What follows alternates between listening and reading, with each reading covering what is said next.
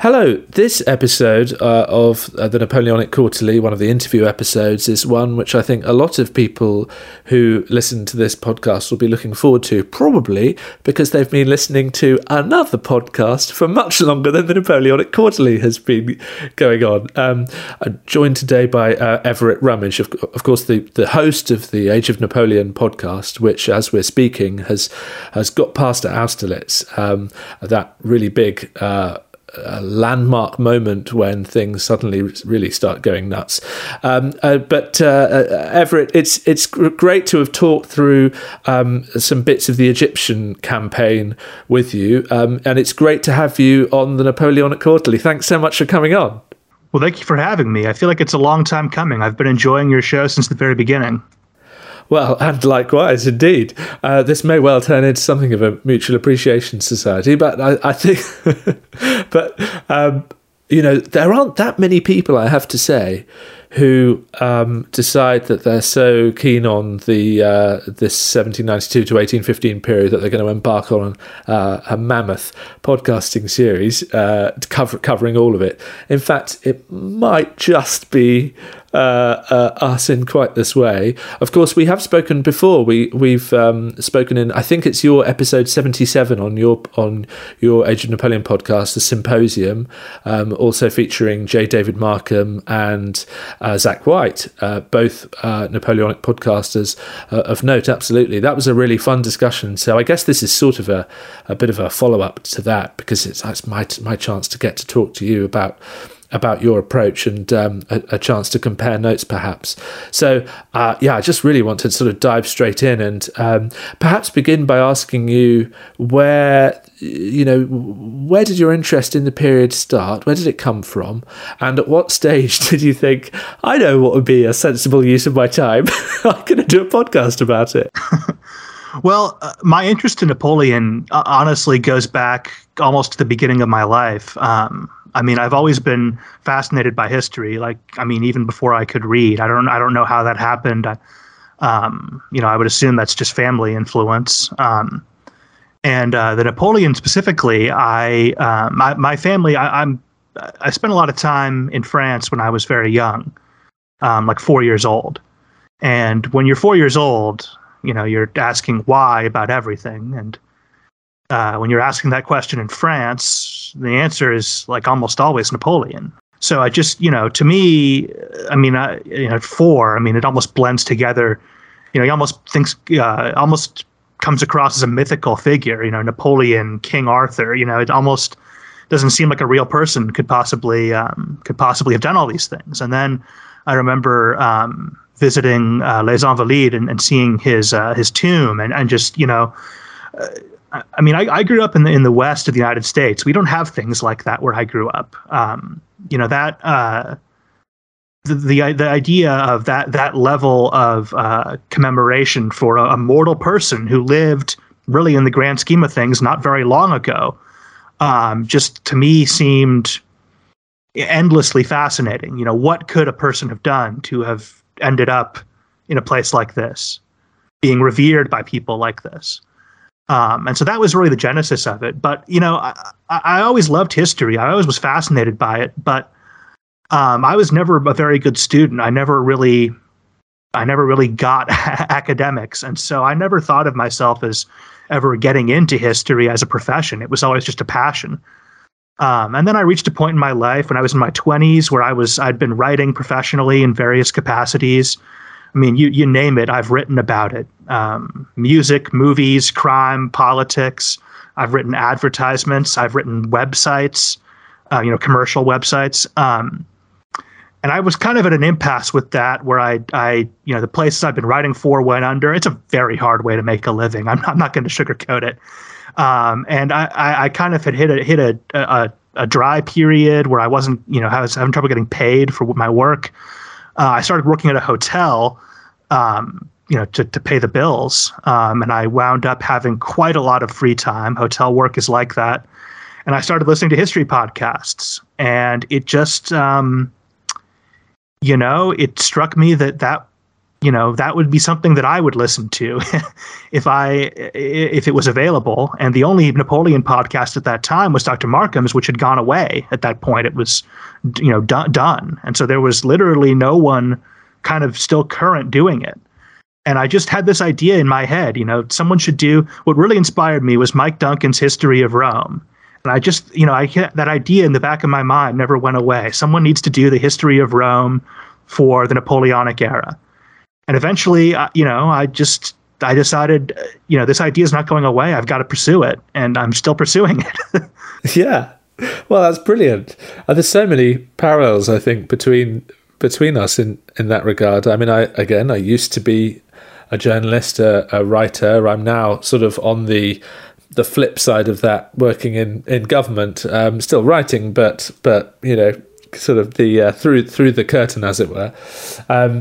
And what I liked about this idea was that it's something that I can do that is sufficiently removed from the day job. I really can't talk about anything contemporary right now, given my current job, but I can talk about this period, or at least ask others questions about it. And another thing that struck me was you thought, what I really want to listen to, essentially, is The Age of Napoleon, and then he went out there and did it. And that was exactly what I wanted to do. I wanted to listen to something with that was taking you through the period in sort of a very methodical way. And I think what we've seen, in that discussion we had with Zach and with Dr. Markham, was that each of those podcasts has taken its own approach, and I think we all agree that they all sort of stand alone and are able to do their own thing in a way that doesn't tread on each other's toes at all. I mean, they're completely different. I mean, if you listen to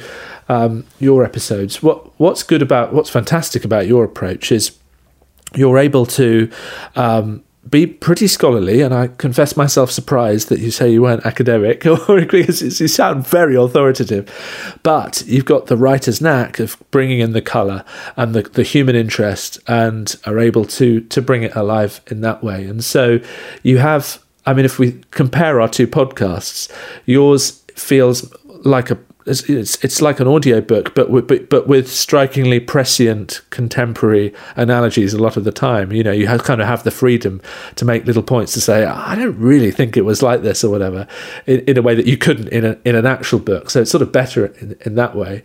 And I guess Napoleonic Quarterly is, because it's more rigid, it's more sort of formulaic, and you can't quite get into anything in quite the same sort of depth or feel, but because of its own weird internal discipline that it's got, it can create some interesting thoughts and interesting discussions in its own way. So totally separate. What I want to ask you about is your process, and how you go about writing each episode, because it's sort of roughly once a month, isn't it, or thereabouts, and the finished product is so polished. And are you starting completely from scratch at the beginning of that month? And you're like, sheesh, got to get to grips with X or Y this month. Well, it's knowing the story in advance, there's certain things that there's certain things that stick in my head that I can't wait to tell, incidents, or, like I remember when I was writing the episode on the Battle of Ulm, the Ulm campaign.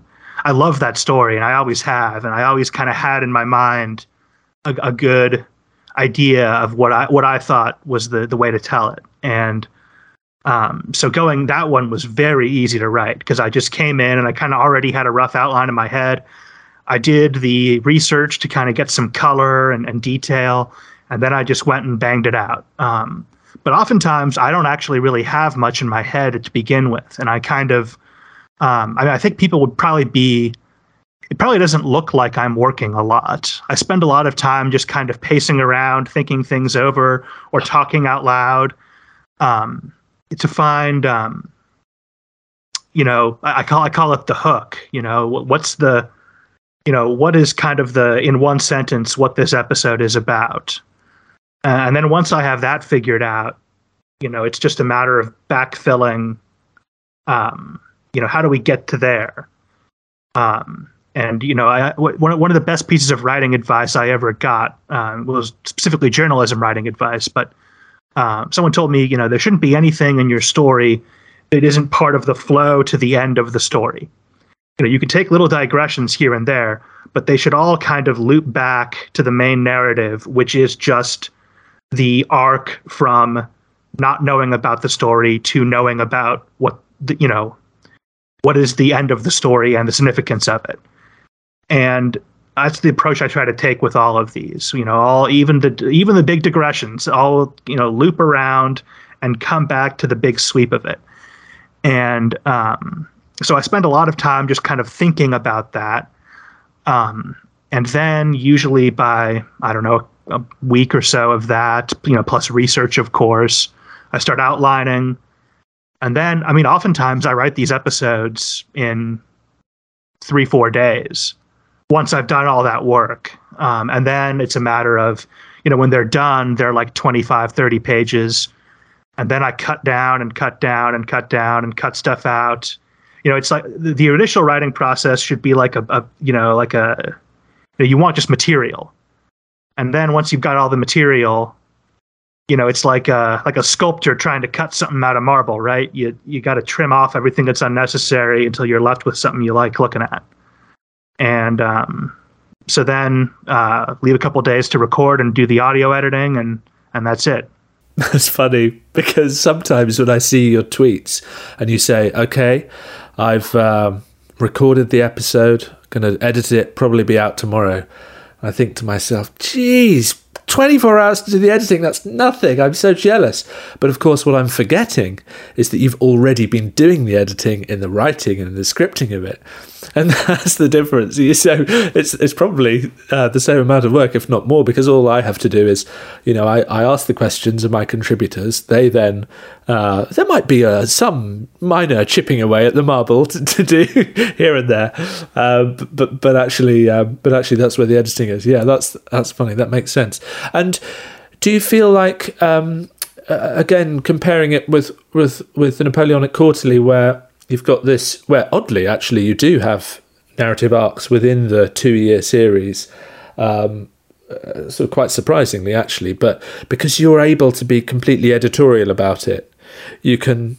Okay, one question about the standard narrative, and you've made some decisions that deviate away from that standard narrative in some places, isn't it? And in some others you felt like, I think actually Ulm, for example, I'm not going to skip that, and a few things. How do you go about deciding when to say, actually, I think this is more important than, people will have read about this a little bit here and there, as opposed to obviously I'm going to, I think this is very important, but not as important as some people make it out to be. How do you make those sorts of editorial decisions in the planning of it?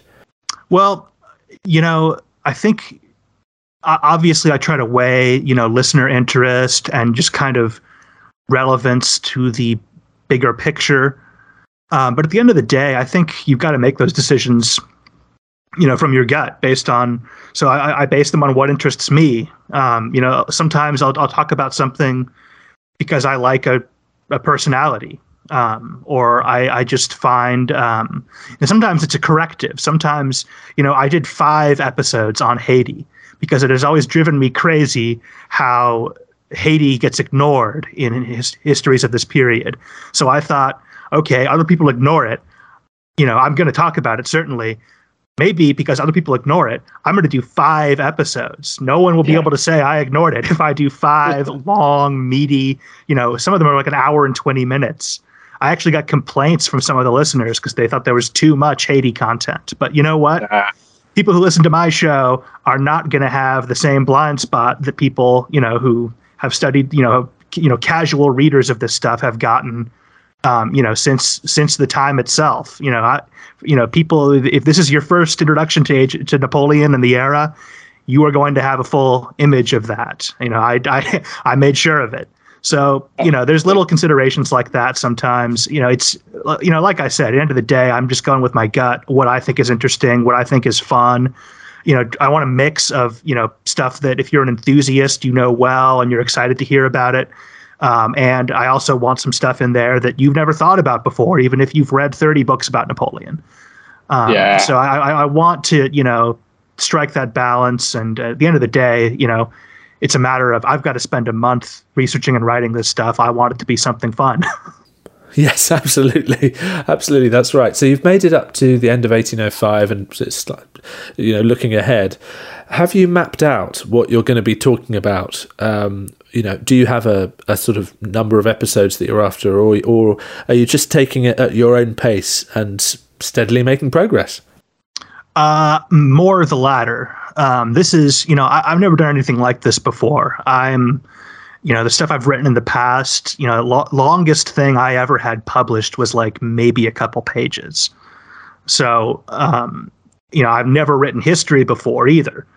And so, some of this is just kind of me figuring it out in real time, I think that's cool. The listeners, if this was 50 years ago and I was writing a book, no one would have any access to my thought process and my evolution and progression as a, writer, historian, whatever you want to call me.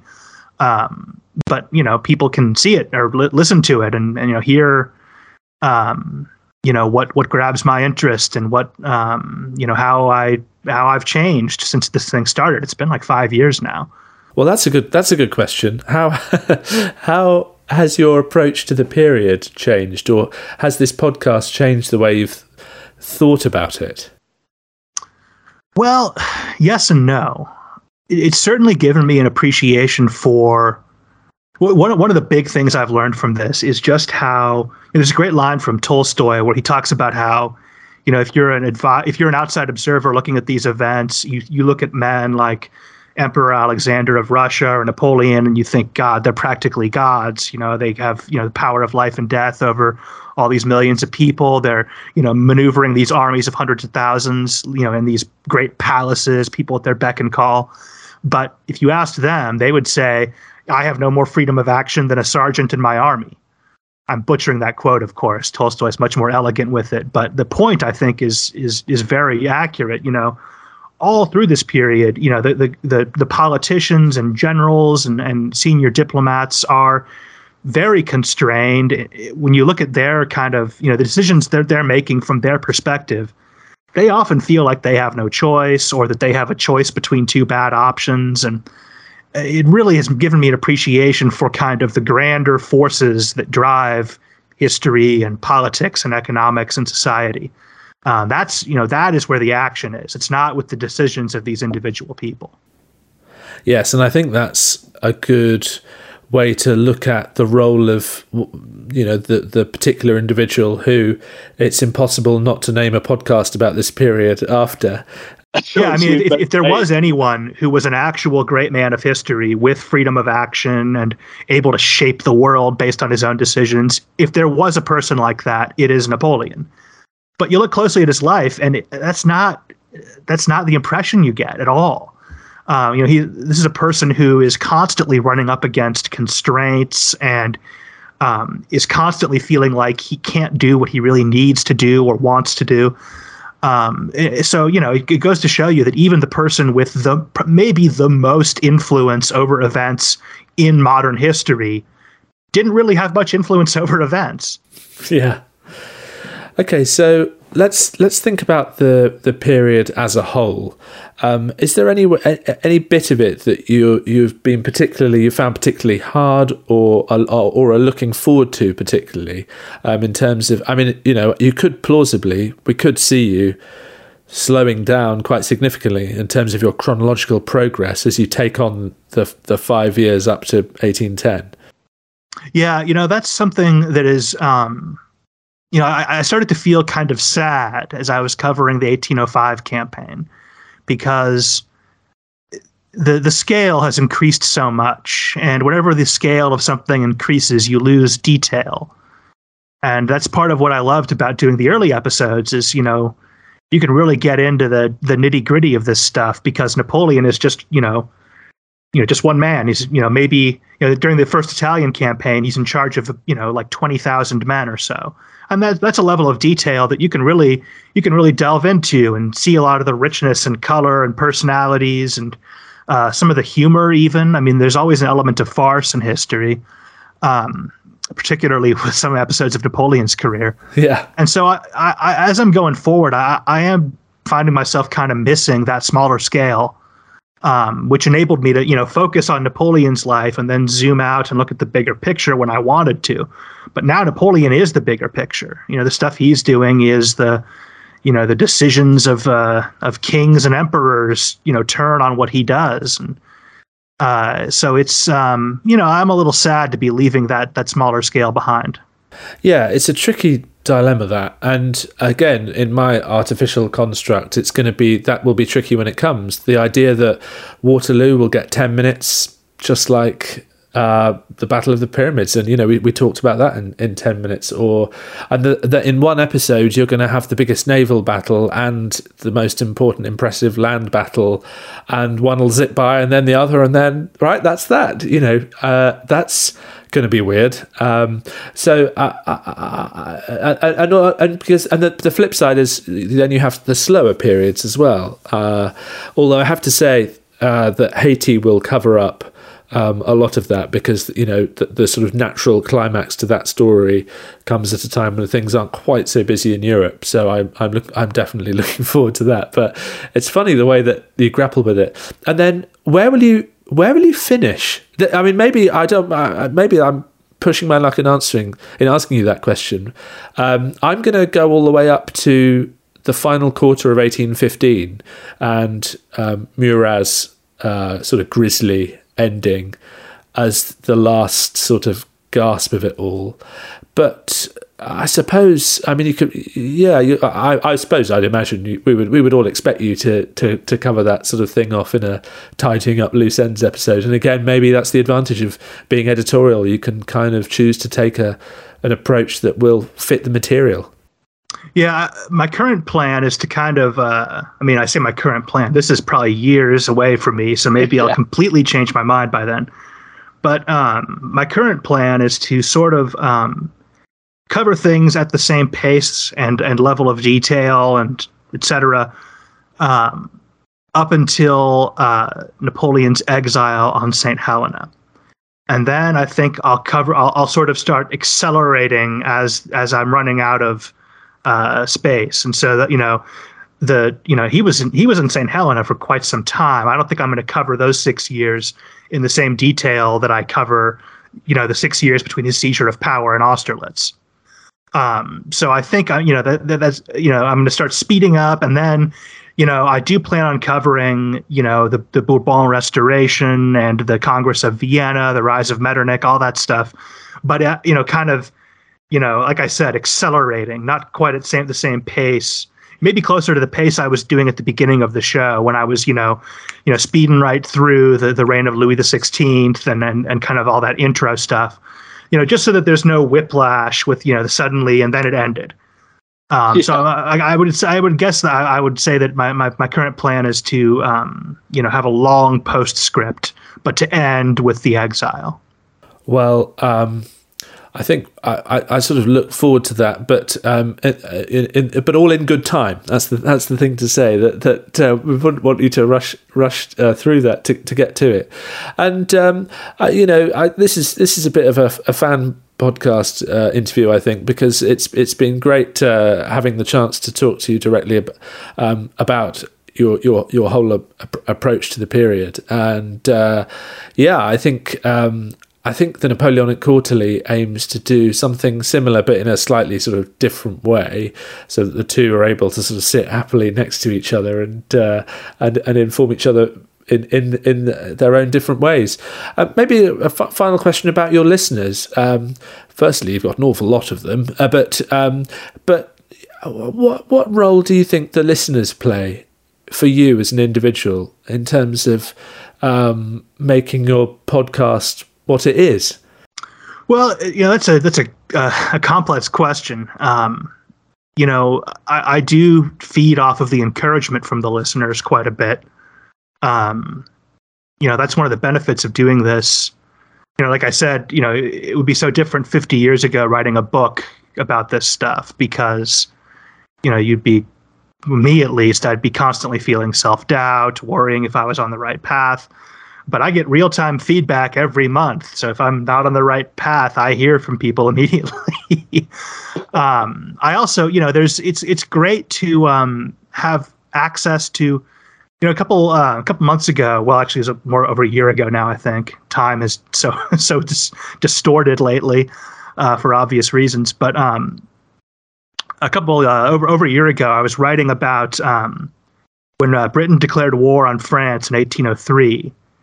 And in that incident, they kind of did a sucker punch almost, and that was announced that hostilities had already begun by the Prime Minister walking into Parliament wearing his territorial, or what was it called back then, yeomanry uniform. Apparently, there was a lot of jeering and joking because this guy was not a very martial personality. So it was a little silly to see him in a military uniform. And so the members of Parliament were kind of jeering him. And then he said, guess what? I'm wearing this for a reason. We're at war. And I thought that was a great moment, just, the showmanship of that, and a little window into the British parliamentary system of that era. And I thought that was such a great moment. And I wanted to describe it. But I couldn't for the life of me find a depiction of, I found out what yeomanry regiment he was in, but I couldn't find for the life of me a description or depiction of their uniforms. So I didn't know what he was actually wearing.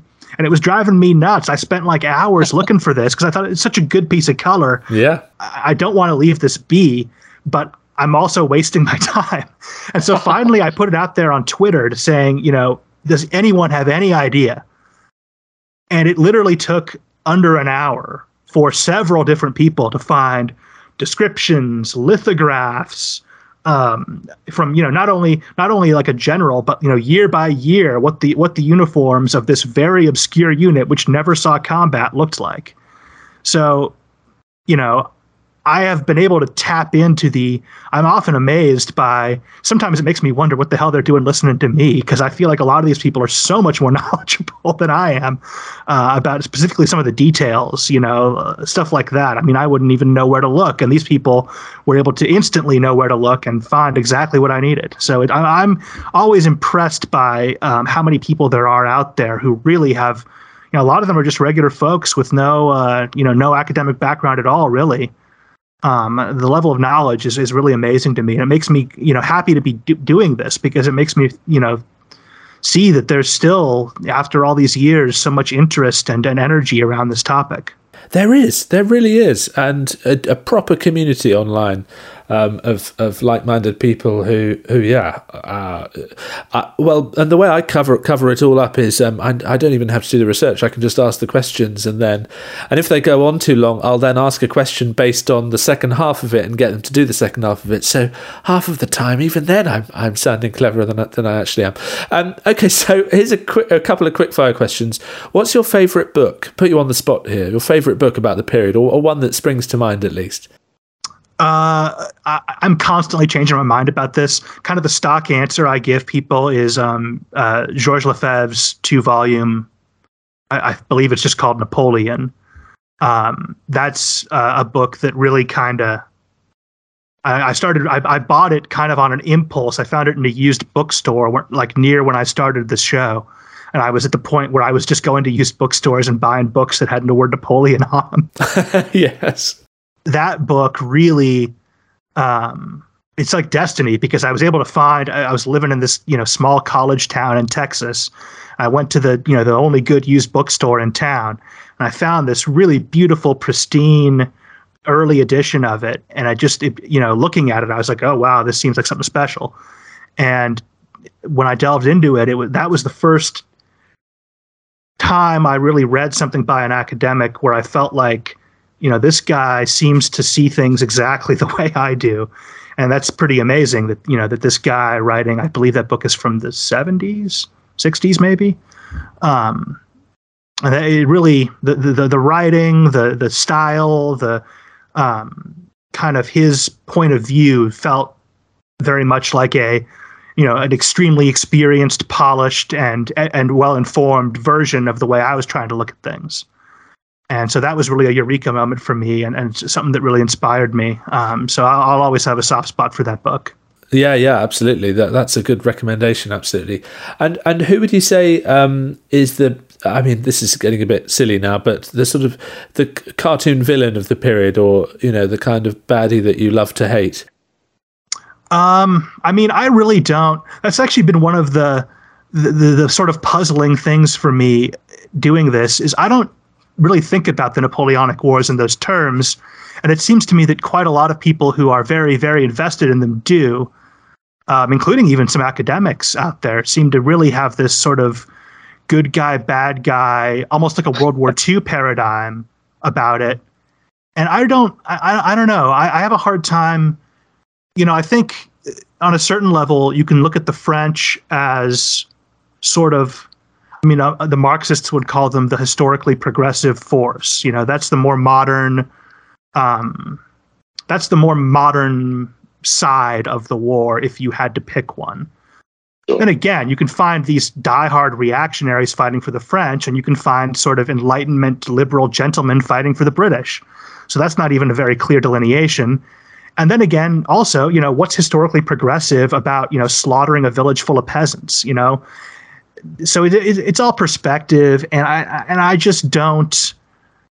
I don't know. I have a hard time looking at this really in terms of good or evil.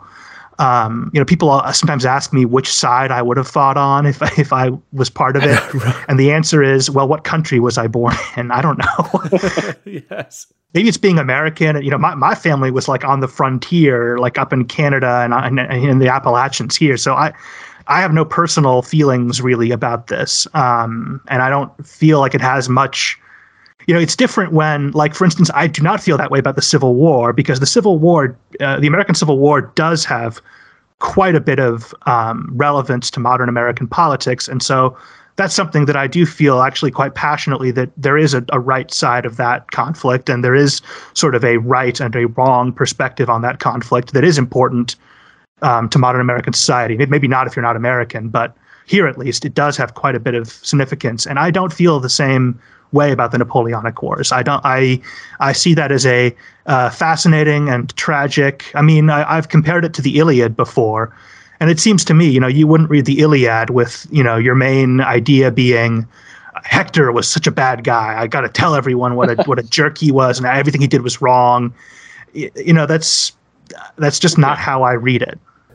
So there's no Waluigi in the Napoleonic Wars. No, but your serious point about the sort of momentum that seems, the ball that, the stone that starts rolling with the French Revolution, and somehow events just follow events, and it becomes almost this sort of irresistible force. No wonder even Napoleon Bonaparte felt that it was tricky to try to, he didn't have as much wiggle room as he would have liked. And I think that's probably the most gripping for me a part of this, that once you're sort of strapped in for the ride, you have to sort of look at how things play out. And you think about that, was it the budget speech that Pitt gave in early 1792, and he was predicting 15 years of peace, or at least looking forward to the happy consequences of that. And you think, geez, you don't know what you're in for here.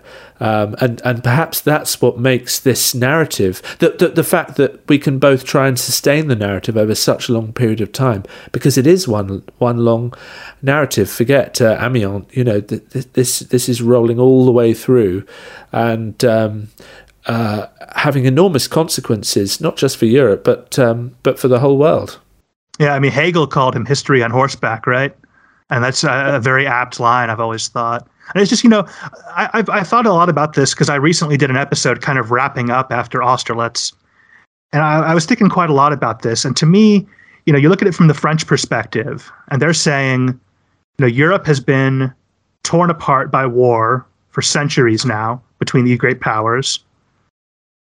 We have a chance to end that forever. But if we can come out on top and impose our will on the continent, that will be over forever. And there'll be peace, finally.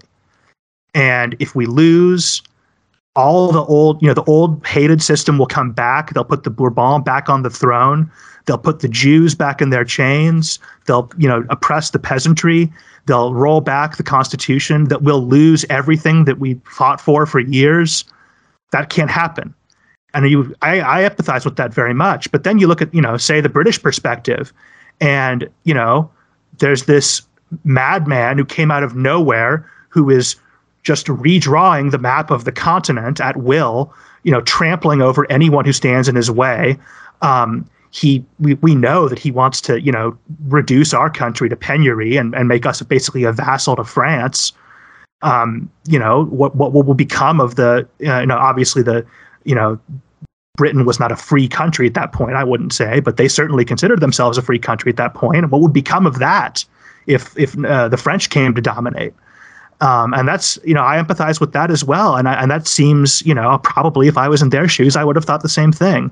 And to me, that's drama. That's not only that, it's understanding what drove this. And so that to me is so much more interesting and fruitful than trying to find a villain or trying to, who's the Waluigi, like you said. To me, I would so much rather talk about, the clash of these higher aspirations and the very real concerns that both of these sides had for their own security.